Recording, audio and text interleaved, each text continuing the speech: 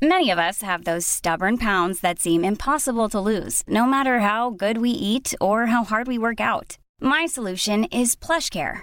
PlushCare is a leading telehealth provider with doctors who are there for you day and night to partner with you in your weight loss journey. They can prescribe FDA-approved weight loss medications like Wegovy and Zepbound for those who qualify. Plus, they accept most insurance plans. To get started, visit plushcare.com/weightloss. That's plushcare.com/weightloss. Hey, it's Ryan Reynolds, and I'm here with Keith, co-star of my upcoming film, If, only in theaters May 17th. Do you want to tell people the big news?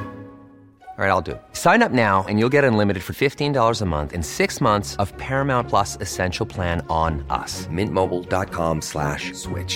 Upfront payment of $45 equivalent to $15 per month. Unlimited over 40 gigabytes per month. Face lower speeds. Videos at 480p. Active Mint customers by 531.24 get 6 months of Paramount Plus Essential Plan. Auto renews after 6 months. Offer ends May 31st, 2024. Separate Paramount Plus registration required. Terms and conditions apply if rated PG. I'm Sandra, and I'm just the professional your small business was looking for. But you didn't hire me because you didn't use LinkedIn Jobs. LinkedIn has professionals you can't find anywhere else, including those who aren't actively looking for a new job, but might be open to the perfect role, like me. In a given month, over 70% of LinkedIn users don't visit other leading job sites. So if you're not looking on LinkedIn, you'll miss out on great candidates like Sandra. Start hiring professionals like a professional. Post your free job on linkedin.com/people today.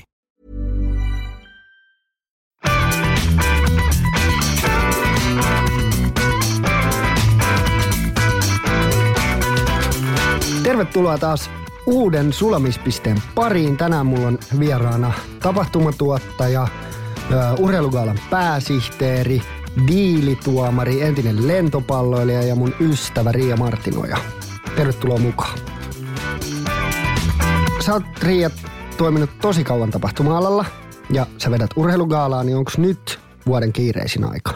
Joo, nyt on kyllä ehdottomasti kiireisin aika, mutta mun mielestä myös vuoden paras aika.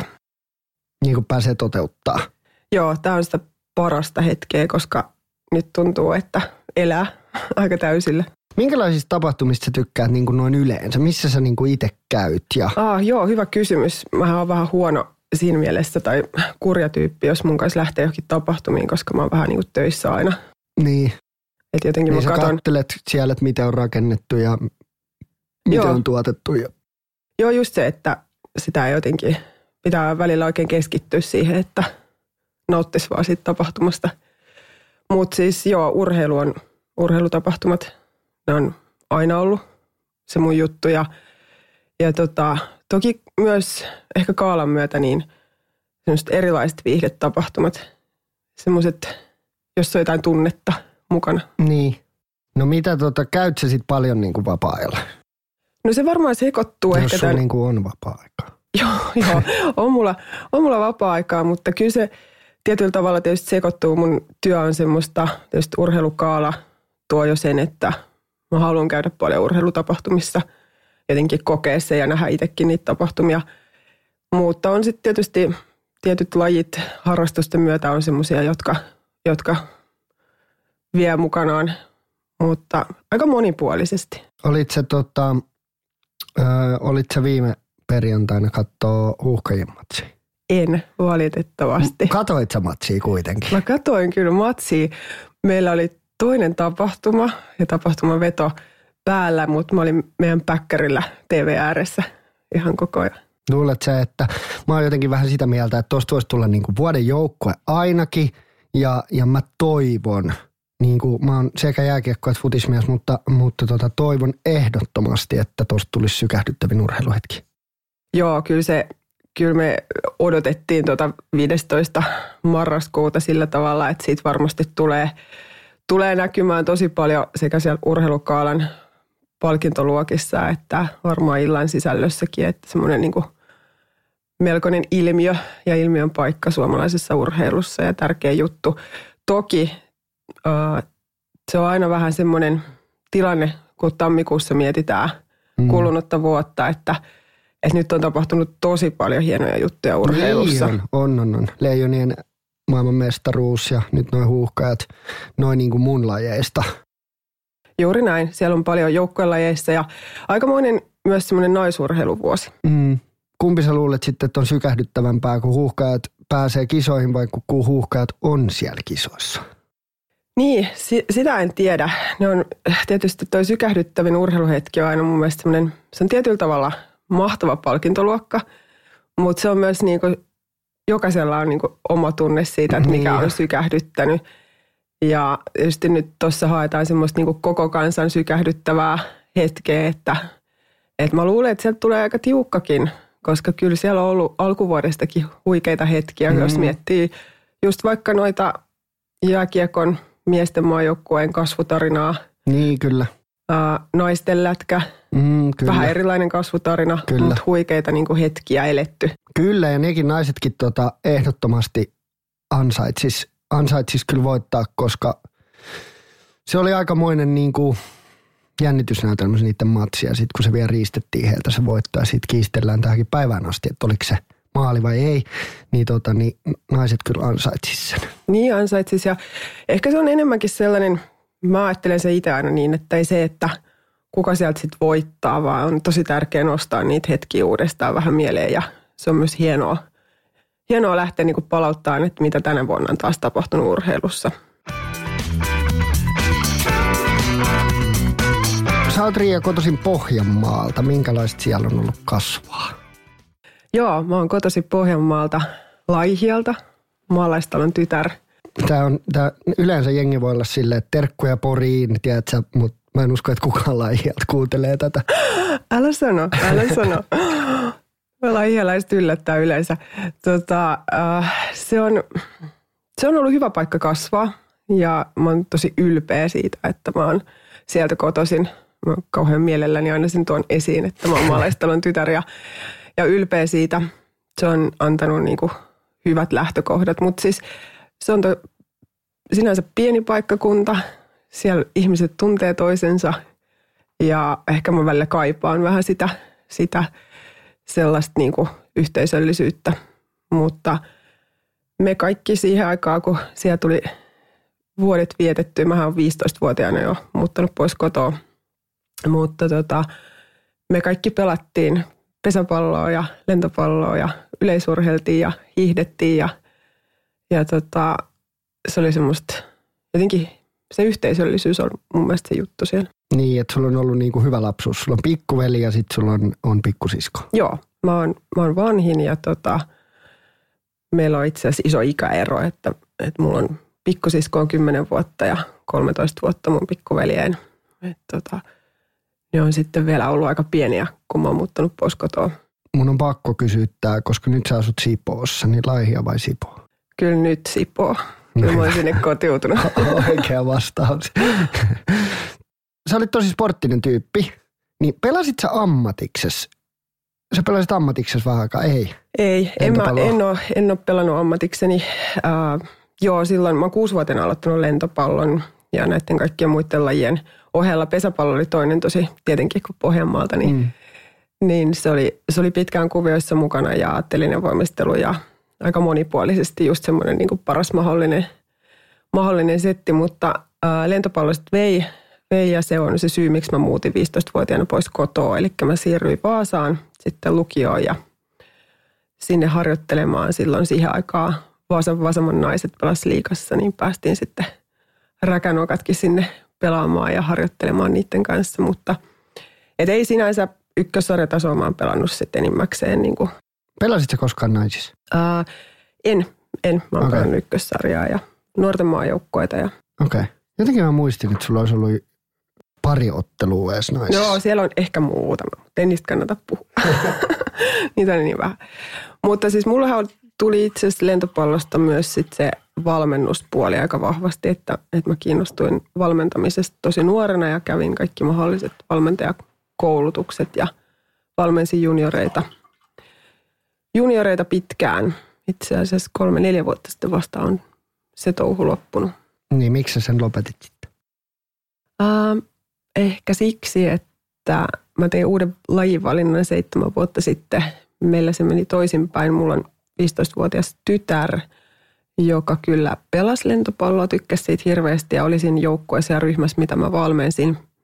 Mutta sitten tytär löysi ratsastuksen ja meillä kävi niinku toisinpäin. Eli mä valitsin sitten tyttären mukaan uuden lajin itselleni. Ja se tietysti vie nykyään niin paljon aikaa, että... Niin, että jos sitten aikaa valmentaa.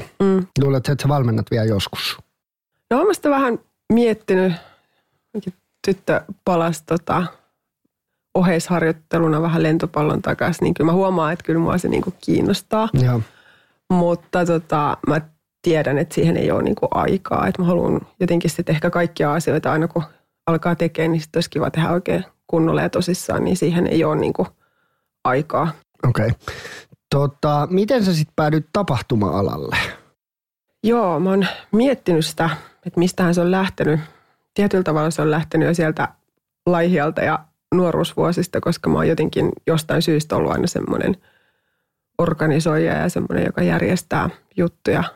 Mä oon ollut varmaan 13, kun me ollaan järjestetty ekat diskot Laihialla. Ja sitten jotenkin se oli mulle kauhean luontaista senkin ikäisenä niin kuin olla järjestää sitä. Tuolta tulee DJt ja tuolta tulee valot ja noin vanhemmat me pyydetään järjestyksen valvojiksi ja se oli jotenkin semmoista, mistä mä tykkäsin aina, mutta en mä nyt toki sitä silloin ajatellut, että sitten joskus tekee sitä työkseen.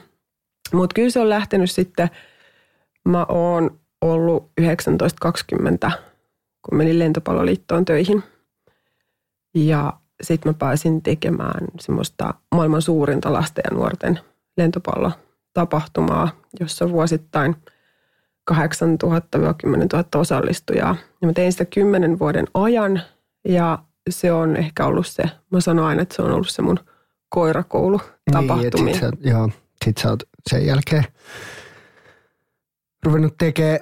Jotenkin mulla on semmoinen fiilis tapahtuma-alalta, että jengi vaan jotenkin ajautuu sinne. Sinne haluaa aika paljon porukkaa, mutta sitten suurin osa niistä, jotka on siellä, niin on niin kuin mutkien kautta. Tai jotka on ollut kauan siellä, niin on niin kuin mutkien kautta joutunut sinne. Joo, ja se tuntuu niin kuin ehkä nyt olevan vähän semmoinen niin kuin trendi niin, kyllä, juttu. Että... Kyllä mäkin saan, niin varmaan sinäkin, mutta me molemmat saadaan tosi paljon niin kuin hakemuksia siitä, että jengi haluaa tehdä tapahtumien kanssa duunia. Kyllä, ehdottomasti. Ja tietysti siinä on se puoli, että sä voit tehdä niin monesta kulmasta sitä. Sä voit olla niin kuin markkinoinnin viestinnän puolelta tapahtumatuottaja. Se on monelle ehkä sitten vasta aukeaa käytännössä, että mitä niin, se oikeasti vaatii. Totta kai siis onhan tapahtumat, ne on kehittynyt viimeisten vuosien aikana tosi paljon ja ne jotenkin nähdään semmoisena alustana tehdä eri asioita kuin ehkä ennen. Että sekin on varmaan tuonut siihen. Ja sitten se, että tapahtumia niillä on iso merkitys siinä mielessä, että sä voit, tavallaan se syy aina pitää löytyä, että miksi sitä tehdään. Mutta niitä on niin monenlaista, sä voit tehdä urheilua ja viihteen parissa, sulla voi olla mitä tahansa ja pieniä ja isoja tapahtumia, että se on tietysti se tuo siihen sen niin kuin monipuolisen tekemisen mahdollisuuden. Mitkä tapahtumat on sun mielestä Suomessa niin kuin siistejä, kun sä sanot, että tapahtuma-ala on kehittynyt tosi paljon, niin mitkä on semmoisia tapahtumia, mistä sä tykkäät tai mitkä olisi niin kuin esimerkkejä siitä, että Suomessa niin kuin syntyy uusia juttuja? No tietysti mä katson paljon urheilua ja onhan tässä niin kuin Suomihan on maailmalla hyvin arvostettu esimerkiksi urheiluarvokisojen järjestäjämaana. Me ollaan tunnettuja siitä, että me hoidetaan asiat hyvin. Suomi on myös turvallinen maa järjestää tapahtumia. Me pystytään tekemään aika kustannustehokkaasti asioita, mutta että ne on myös isoja pitkiä projekteja. Tulee mieleen ihan vähän mukana olleena, mutta vähän sivusta seuranneena tietysti enimmäkseen, niin vaikka hiihdon MM-kisat Lahdesta nyt tässä lähivuosilta isoja niin kuin ponnistuksia, monen vuoden työ, niissä on hirveä riski. Niin, kyllä. Monessakin mielessä tietysti, kun ollaan vielä sitten, jos ollaan ulkoilmatapahtumissa, niin riskit on niin kuin moninkertaiset. Mutta sitten on näitä isoja viihdepuolen ja artistien, varsinkin nyt musiikkipuolella on upeita, niin kuin tosi rohkeita vetoja. On niin kuin jäähalli ja stadion keikkoja ja vähän viety niin kuin uusiin paikkoihin asioita rohkeasti. Vaikka Cheekin viimeiset keikat, niin niissä on semmoista, niin kuin, joka kertoo mun mielestä semmoisesta hienosta rohkeudesta tehdä asioita eri lailla. Niin, ja mulla on ainakin semmoinen fiilis, että suomalaiset on niin kuin tietyllä tavalla ruvennut ottaa sen suomalaisuuden tai ruvennut jotenkin juhlistaa sitä suomalaisuutta uudella tavalla. Että varsinkin Cheekin tapahtumat, niin kun mä mietin Hartwall Areena aikaa, sanotaan niin kuin, koska ne Cheekin tapahtumat, ne oli 2013? Joo, ollut? Silloin ainakin alkoi, joo. Joo, niin ennen sitä niin kuin, sanotaanko vaikka 2000-luvun alkuun, kun mä oon kasvanut niin kuin areenalla, niin mä muistan, että siellä on ollut Mestarit areenalla, sitten siellä on ollut Eppu Normaali, mutta niitä on niin kuin ihan yksittäisiä keikkoja, jotka on edes uskaltanut tulla Hartwall Areenalle, saatikka sitten Stadikalle. Ja nyt se rupeaa olemaan, se areenakeikka on jo aika perus, siellä on niin kuin kaikki tämmöiset niin kuin isot suomalaiset artistit on vetänyt jo niin kuin keikat, saatikka sitten nyt on niin kuin jännää nähdä, mitä Stadika mahdollistaa, kun se aukeaa monen vuoden rempan jälkeen. Niin se on ollut aika hienoa, että suomalaiset on jotenkin ottanut sen Suomi-musiikin uudestaan niin kuin jutukseen.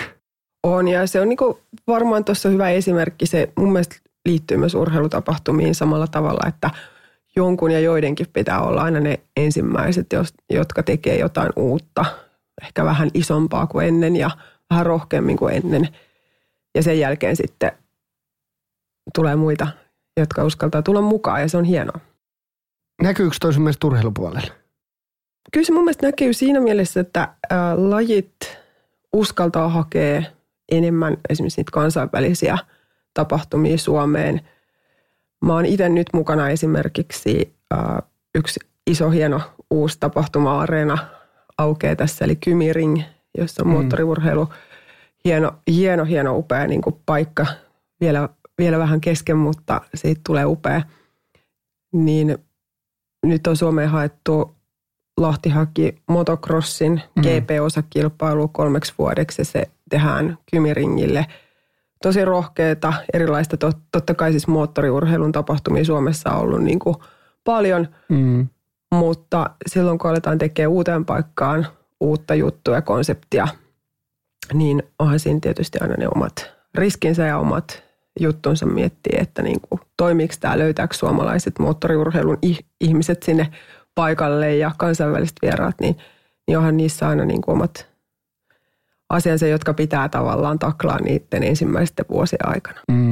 Sä sanoit tuossa aikaisemmin, että Suomella on niin kuin hyvä maine kansainvälisesti, ja mä muistan, kun me tehtiin Arsenal ja City-peliä, niin nimenomaan he kiitteli niin kuin sitä, että Suomessa kaikki toimii. Että kun he oli ollut Aasiassa pelaa otteluita, niin nämä joukkueet käy aina semmoisella site-visitillä, että ne käy tutustua siihen hotelliin, missä ne yöpyy, ne käy tutustua Stadikaan, ne käy niin kuin tutustua siihen kuljetusyritykseen ja sitten turvayritykseen. Ja ne haluaa niin kuin tietää tyyliin niin kuin kaikki reitit, missä ne tulee liikkumaan ja missä ne asuu, minkälaiset huoneet, ketä siellä on turva, missä se Stadika on, minkälaiset kopit, onko niin onko huollolle minkälaiset tilat.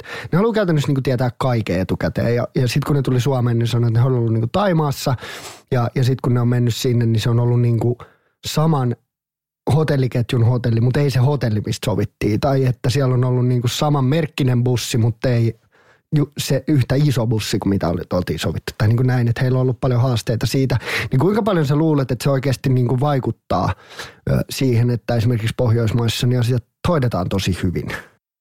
Joo, kyllä se vaikuttaa just toi, että voi luottaa, että se mitä niin kuin täällä luvataan, niin se myös pitää. Se on hienoa, että se on meidän ehkä DNAssa. Niin, kyllä. Tehdä asioita ylipäätään. Toinen juttu tähän turvallisuuteen liittyen esimerkiksi, niin kyllä monesti jos käyn jossain ulkomailla katsoa tapahtumia, niin maissa, joissa on ne turvallisuusmääräykset vähän eri tasoa kuin ehkä Suomessa. Joo. Niin vaikka monet varmaan joskus tuskaileekin niiden määräysten kanssa, niin kyllä mä näen ne tapahtumajärjestäjän näkökulmasta vaan semmoiseksi asiaksi, että voi nukkua oman yönsä paremmin, kun meillä on niin hyvä se systeemi. Koska silloin on mietitty oikeasti asiat ja vastuuasiat ja tällaiset, että kyllä se Suomessa on hyvä järjestää tapahtumia ja me halutaan tehdä sitä hyvin ja se on hienoa, että se tunnistetaan myös kansainvälisesti. No miten sä minimoit riskejä, koska se on itse, kun on toiminut tapahtuma-alalla, niin se ei ole kyllä niin kuin missään nimessä mikään helppo bisnes. ei nyt mikään bisnes nykypäivänä ole helppoa, en mä sitä sano, mutta varsinkin tapahtuma-ala, kun niin kuin teet aina ison investoinnin ja sitten se on ihan niin kuin herran haltuun, että kiinnostaako se. Sitten se on tosi vaikea vielä arvioida, että kiinnostaako se. Välillä jotkut oudot tapahtumat on yhtäkkiä niin kuin tosi isossa haipissa ja sitten semmoiset, mitkä ajattelisit, että toimii, niin ei välttämättä ollenkaan toimi. Joo, kyllä ehkä se niin kuin riskien minimointi tietysti lähtee siitä, että sen kaiken pohjana on hyvä suunnittelu. Se, jos puhutaan siitä niin kuin riskeistä siitä, että miten se tapahtuma onnistuu nyt ensin, niin se kaikki tehdään ennakkoon ja suunnitellaan ja aikataulutetaan. Sitä mä painotan aina tosi paljon ja tietyllä tavalla luodaan niin kuin puitteet.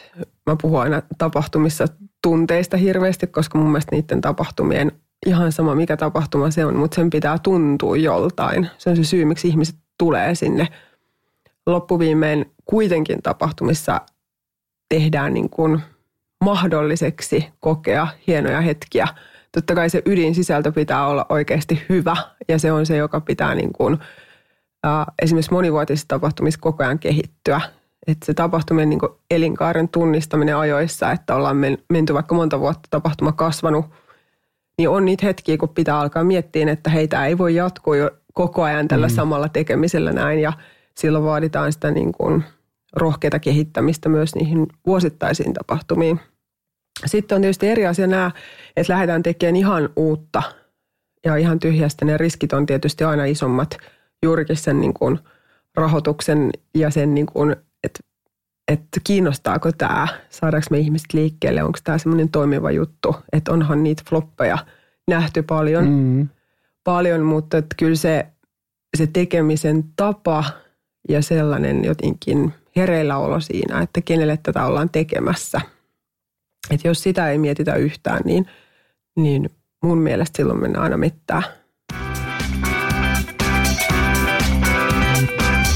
No sit jos me mennään vähän sun perhe-elämään, niin miten sä pystyt pallottelemaan, varsinkin kun tapahtuma-ala ja sit sä oot vielä niin kuin vastaava tuottaja kautta pääsihteeri tapahtumissa, niin se vie niin kuin tosi paljon aikaa ja se duuni ei oikeastaan, niin kuin sä et saa sitä valmiiksi, niin kuin se tapahtuma on. Niin miten sä pystyt tasapainottaa sitten niin kuin sun henkilökohtaisen elämän, sun tyttären ratsastus. One size fits all seems like a good idea for clothes until you try them on. Same goes for healthcare. That's why United Healthcare offers flexible, budget-friendly coverage for medical, vision, dental, and more. Learn more at uh1.com. Hey, it's Ryan Reynolds, and I'm here with Keith, co-star of my upcoming film, If, only in theaters May 17th. Do you want to tell people the big news? All right, I'll do it. Sign up now and you'll get unlimited for $15 a month and 6 months of Paramount Plus Essential Plan on us. MintMobile.com/switch. Upfront payment of $45 equivalent to $15 per month. Unlimited over 40 gigabytes per month. Face lower speeds. Videos at 480p. Active Mint customers by 531.24 get 6 months of Paramount Plus Essential Plan. Auto renews after 6 months. Offer ends May 31st, 2024. Separate Paramount Plus registration required. Terms and conditions apply if rated PG. There's never been a faster or easier way to start your weight loss journey than with PlushCare. PlushCare accepts most insurance plans and gives you online access to board-certified physicians who can prescribe FDA-approved weight loss medications like Wegovy and Zepbound for those who qualify. Take charge of your health and speak with a board-certified physician about a weight loss plan that's right for you. Get started today at plushcare.com/weightloss. That's plushcare.com/weightloss. plushcare.com/weightloss. I'm Sandra, and I'm just the professional your small business was looking for. But you didn't hire me because you didn't use LinkedIn Jobs. LinkedIn has professionals you can't find anywhere else, including those who aren't actively looking for a new job, but might be open to the perfect role, like me. In a given month, over 70% of LinkedIn users don't visit other leading job sites. So if you're not looking on LinkedIn, you'll miss out on great candidates like Sandra. Start hiring professionals like a professional. Post your free job on linkedin.com/people today. Hey there, it's Michelle Norris. I'm host of a podcast called Your Mama's Kitchen. When I travel, I'm usually looking for a way to find a taste of home when I'm not at home. And one of the things I love to do when I am at home is entertain. And Airbnb allows me to do that. When I was in California recently, I rented a house that had a great kitchen. And when we were sitting around the table, we're all thinking, we're in someone else's house. Someone could be in all of our homes as well. If you have a home, but you're not always at home, you have an Airbnb. Your home might be worth more than you think. Find out how much at airbnb.com/host. Harrastuksen ja koko ton puolen. Se niinku business-riia ja sitten se vapaa-ajan riia. Joo, no ei se helppoa, mutta ehkä mä oon tässä vuosien aikana oppinut sitä. Ensinnäkin oppinut ehkä vähän armollisemmaksi itselleni. Ja sellaiseksi, että mun ei tarvi yrittääkään niin kuin riittää joka paikkaan. Mutta kyllä se tasapainoilu on aikamoista aikataulutusta. Että joskus mä kuvaan sitä, että on niin kuin tämä oma elämäkin tämmöistä tietynlaista tapahtumaorganisointia. Mutta kyllähän se niin kuin, mä luulen, että vaikka 10 vuotta sitten, niin mä olin paljon huonompi siinä. Mutta sitten tietysti kun tytär oli pienempi, niin se vaan oikeasti vei vähän enemmän aikaa. Ja tietysti mä halusinkin, että vie. Sitten toisaalta meidän perhe on ehkä kokonaisuudessaan vähän kasvanut tähän, että meidän elämä on aika hektistä ja hyvin erilaista. Ja ollaan opittu niin kuin elämään sen kanssa. Ja totta kai se on niin kuin tärkeää, että mä pystyn jakamaan sen niin kuin arjen mun aviomiehen kanssa. Ja tytär on oppinut aika omatoimiseksi ja tietysti on nyt jo 15, niin on niin kuin muuttunut siitä, mitä silloin, kun vaikka 10 vuotta sitten oli asiat. Mutta kyllä se aika tiukkaa on ja välillä semmoista, jostain se on aina pois, joskus se on yöunista pois itsellä, mistä ottaa sitten vähän kiinni viikossa. Siitä mä ehkä yritän eniten päästä eroon.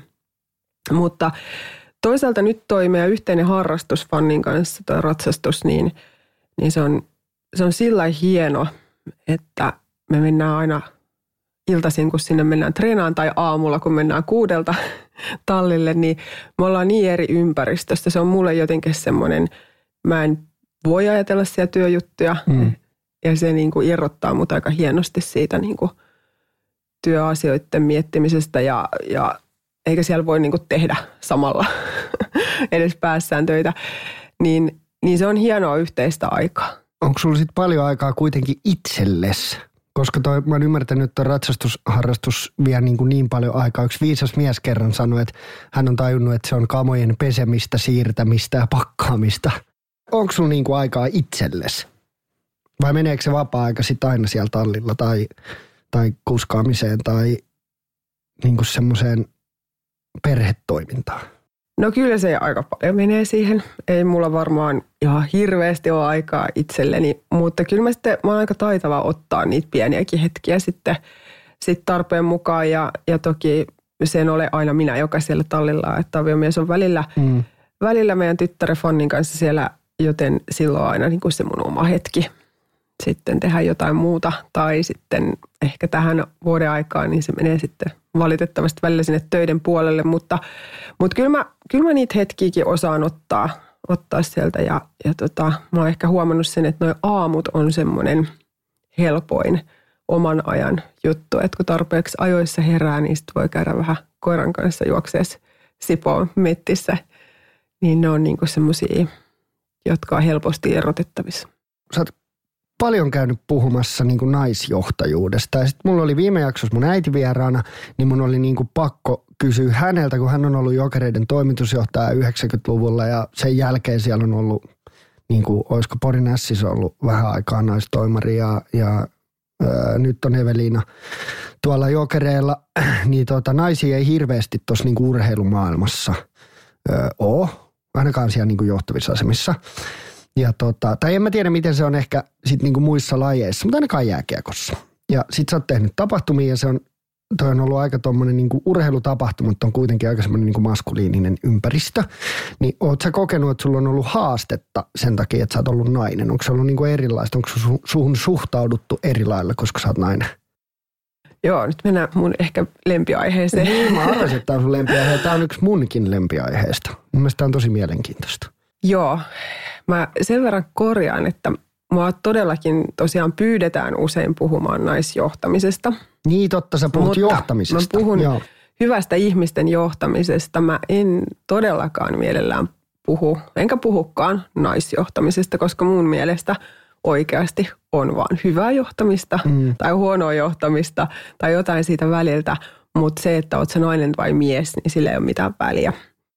Ja toinen asia, mistä multa usein kysytään, on just tämä, että onko mä kokenut, mä olin useamman vuoden esimerkiksi olympiakomiteassa tapahtumayksikön johtajana ja silloin tavallaan kun oli tuolla niin kuin urheilupuolella vielä vahvemmin näiden tapahtumien lisäksi, niin silloin paljon kysyttiin sitä, että minkälaista se on, että sä oot siellä johtoryhmässä ja siellä on paljon miehiä ja urheilu niin kuin mielletään tämmöiseksi niin kuin miesvaltaiseksi, ainakin sieltä johtamisen puolelta, niin mä usein kyllä sanon, että se on mun mielestä enemmän kiinni siitä sun omasta asenteesta.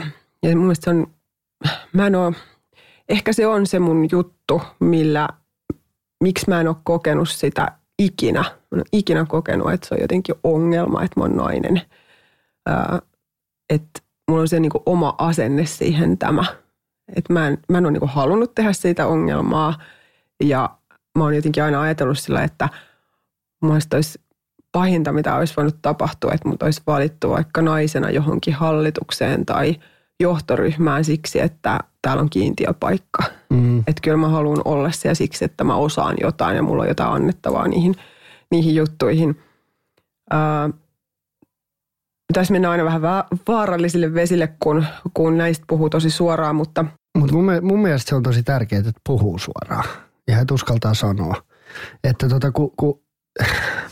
mä näen tämän asian semmosena, että jos niinku multa kysyy, niin totta kai mä haluan, että työelämä on tasa-arvoinen.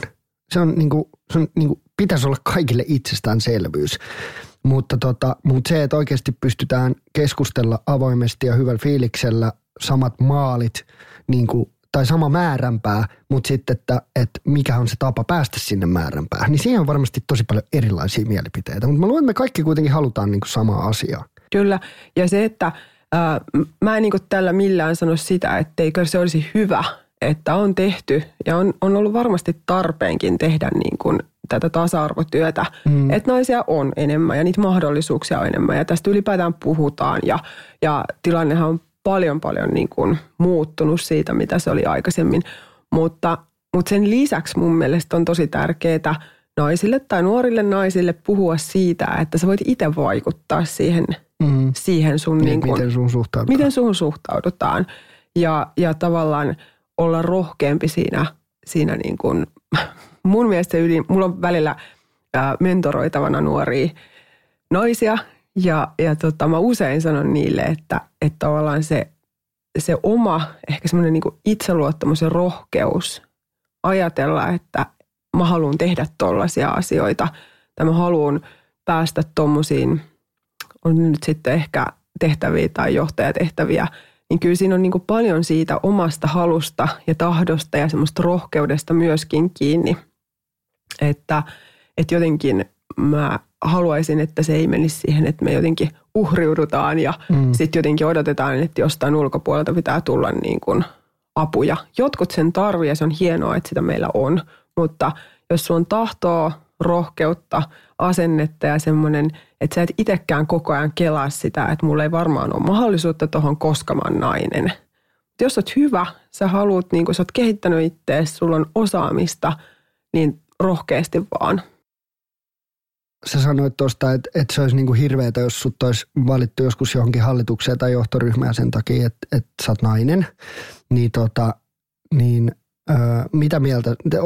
Sä oot siis sitä mieltä, että ei tarvisi näitä niin kuin, kiintiöpaikkoja? No en mä niin kuin kokonaan sano, että se on huono juttu.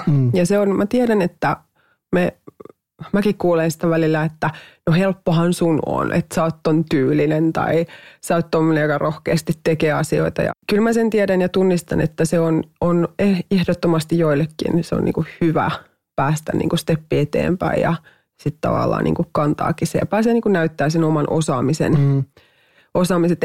En mä ole sitä mieltä, että se on huono, niin. Että niitä on. Mutta mä haluaisin tuoda siihen keskusteluun myös sen toisen puolen, että maailma on onneksi muuttunut. Ja tiedän, että on vielä paljon tekemistä, mutta hyvin tärkeää on mielestäni myös puhua siitä niin kuin naisten omasta tavasta ajatella asioita ja tehdä niin kuin rohkeasti valintoja myöskin sen eteen, että hyppää vähän semmoisiin epämukavuusaluetilanteisiin vähän useammin. Joo, ja mun mielestä toi on tosi hyvä pointti. Se on aika hirveä viesti niin kuin naisille tai nuorille naisille, jos niille sanoo, että et sä pysty siihen, koska sä oot nainen. Kyllä. Joo, ja sehän on niin kuin ihan, eihän siinä ole mitään pohjaa sanoa niin. Että kyllä meillä on naisten puolella ihan samalla tavalla osaamista johtaa ja olla asiantuntijana ja osaajina eri tehtävissä. Että se ei ole mun mielestä koskaan kysymys siitä, että oot sä mies vai nainen. Urheilumaailma on muuten semmoinen aika vanhollinen, eikö niin? Siellä on tosi paljon organisaatioita, joilla on aika paljon valtaa, jotka on ollut aika kauan. Jos me mietitään vaikka palloilulajeja tai olympialajeja, niin siellä on tosi paljon valtaa organisaatioissa. Niin onko se ollut erilaista sitten se niinku, naisena siellä oleminen kuin muissa ympäristöissä, vaikka niin kuin perusyritysympäristössä? Se on kuitenkin aika erilaista olla olympiakomitean, niin kuin, mikä se on, suurtapahtumien johtaja. Joo, tapahtumayksikön johtaja. Tapahtumayksikön johtaja, kun vaikka nyt sä oot niin kuin yrittäjä. Joo, tietysti mä olin aika pitkään, melkein 20 vuotta niin kuin lajiliitoissa ja urheilujärjestöissä töissä, että tietysti siihen niin kuin tottukin. Mutta kyllä mä uskon, että se on vähän erilaista ollut. Mutta on ollut myös hienoa nähdä, että viimeisten 10 vuoden aikana aikamoinen muutos siellä. Että kyllä siellä on halu muuttaa ja on muutettu paljon, että ei se ole enää samanlaista kuin silloin, kun mä menin 19-vuotiaana 20-vuotiaana sinne, niin siitä ajasta on tultu paljon eteenpäin ja se on mun mielestä hieno suunta.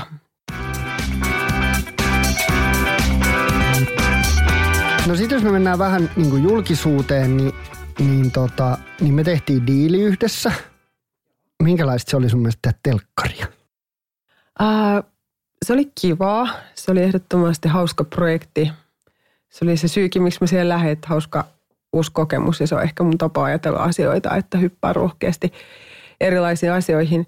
Tietysti sielläkin mä näin sen semmoisena yhdenlaisena tapahtuman tekemisenä koko sen tuotannon. Nyt se oli sellainen mielenkiintoinen itselle, mutta ehdottomasti hyvä kokemus ja hauska erilainen projekti.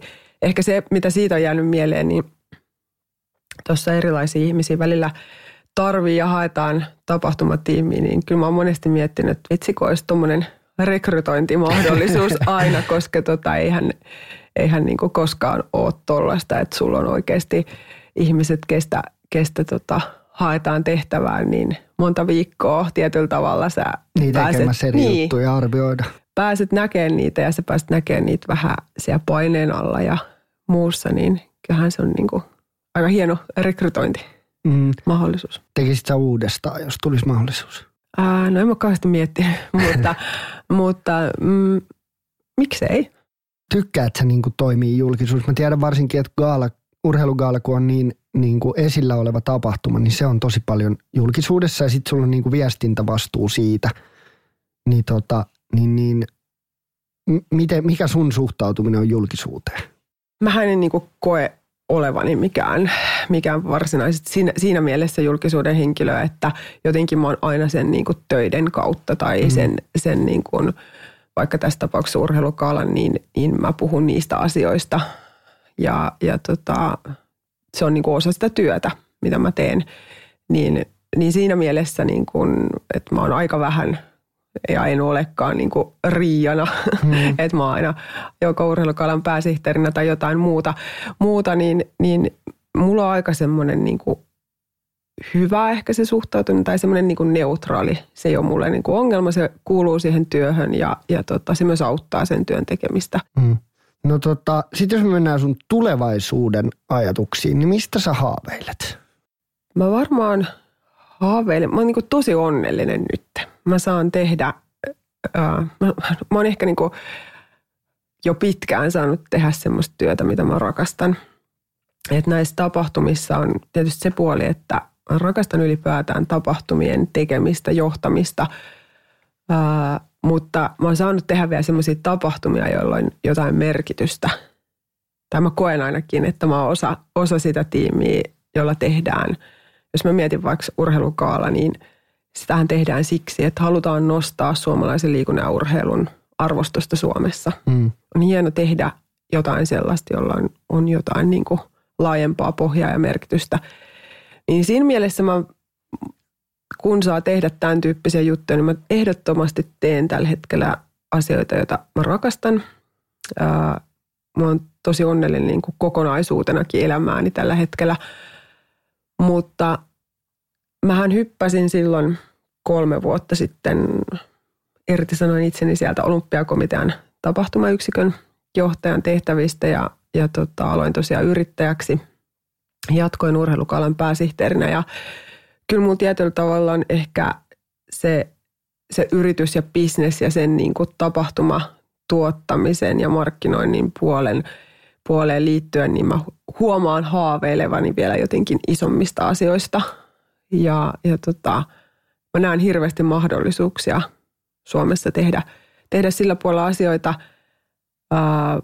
Mulla on valtavan innostavia ihmisiä ympärillä, joiden kanssa jotenkin sormet syyhyää päästä tekemään vielä enemmän ja vielä isommin. En osaa ehkä vielä kuvata, mitä se on, mutta semmoinen, millä mä sitä tällä hetkellä kuvaan, niin mä oon sanonut, että nyt on se hetki, kun pitää painaa kaasua. Luuletko sä, että sä oot ikuisesti tapahtuma-alla? Se on kuitenkin tosi kuluttavaa. En mä välttämättä, eikä mun tarvi olla välttämättä itse siinä niin kuin aivan siinä ytimessä. Olisi hieno luoda sitä tapaa tehdä niitä. Ja kyllä mä uskon, että oma rooli voi olla niin kuin vähän erilainenkin jatkossa, mutta mun olisi vaikea nähdä, ettei siinä jossain pienessä osassa olisi tapahtumat. No, mikä olisi sun niin kuin unelmatapahtuma? Jos sä saisit valita, olisiko se joku oma vai haluaisit sä tuoda jonkun niin kuin valmiin konseptin, tehdä jonkun festarin tai tuoda ekan NBA-ottelun tai NFL-ottelun tai tehdä niin kuin lentopallon MM-kisat tai mikä olisi semmoinen sun unelmatapahtuma, mitä sä niin kuin jo miettimällä niin oot ihan fiiliksissä? Tosi hyvä kysymys, koska nyt tällä hetkellä, kun mä teen urheilukaalaa, mä teen lentopallon, lasten ja nuorten Power Cup-tapahtumaa, motocrossia, mä teen yritystapahtumia, tavallaan viihdetapahtumia, niin nyt on tosi hyvä, tosi erilaisia ja niihin kaikkiin on joku oma kulmansa, miksi mä sytyn niihin ja miksi mä haluan tehdä niitä.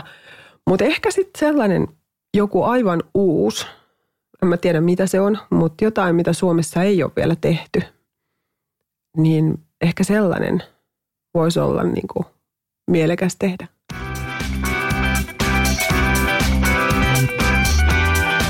Luet sä, Riia, paljon kirjoja? No en. Mä kuuntelen välillä, koska siihen mulla ei ole aikaa. Minkälaisista kirjoista sä tykkäät? No, mä kuuntelen urheiluun liittyviä, ehkä semmoisia vähän elämänkertatyyppisiä. No ehkä joo, sen tyyppisiä. Tai jotain, jotka on tehnyt jotain tosi isoja asioita elämässään, niin on mielenkiintoista lukea, että miten ne ihmiset on päätynyt, mistä ne on lähtenyt ja mitä valintoja ne on tehnyt elämässään. Tai joissain tapauksissa, miten elämä on vienyt niitä niihin tiettyihin suuntiin, niin ne on mun mielestä tosi mielenkiintoisia. Okei. No meillä on ollut silleen, että mä oon antanut aina kirjavinkin mun niin kuin haastateltavalle, jonkun kirjan, minkä mä oon lukenut.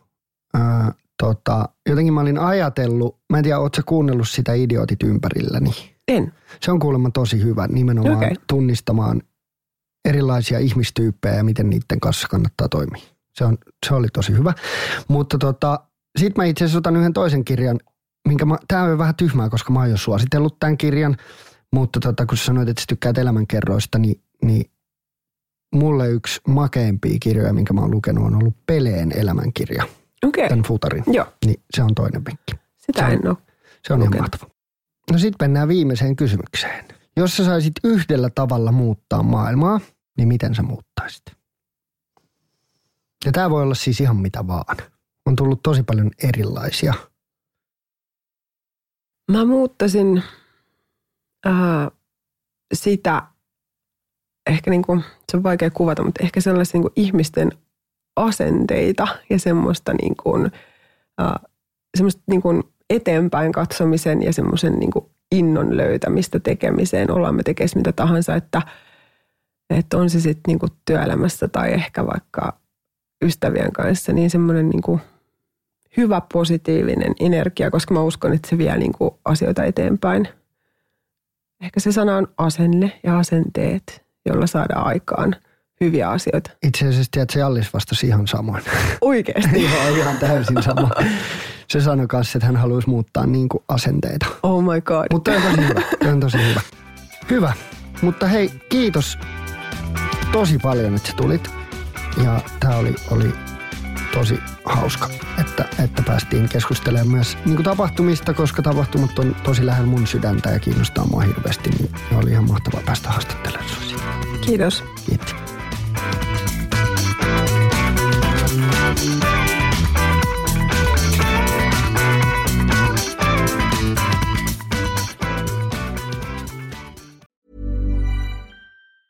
Mom deserves the best, and there's no better place to shop for Mother's Day than Whole Foods Market. They're your destination for unbeatable savings, from premium gifts to show-stopping flowers and irresistible desserts. Start by saving 33% with Prime on all body care and candles. Then get a 15-stem bunch of tulips for just $9.99 each with Prime. Round out Mom's menu with festive rosé, irresistible berry chantilly cake, and more special treats. Come celebrate Mother's Day at Whole Foods Market. Planning for your next trip? Elevate your travel style with Quince. Quince has all the jet-setting essentials you'll want for your next getaway, like European linen, premium luggage options, buttery soft Italian leather bags, and so much more. And is all priced at 50 to 80% less than similar brands. Plus, Quince only works with factories that use safe and ethical manufacturing practices. Pack your bags with high-quality essentials you'll be wearing for vacations to come with Quince. Go to quince.com/pack for free shipping and 365-day returns. When you make decisions for your company, you look for the no-brainers. And if you have a lot of mailing to do, Stamps.com is the ultimate no-brainer. It streamlines your processes to make your business more efficient, which makes you less busy. Mail checks, invoices, legal documents, and everything you need to keep your business running with Stamps.com.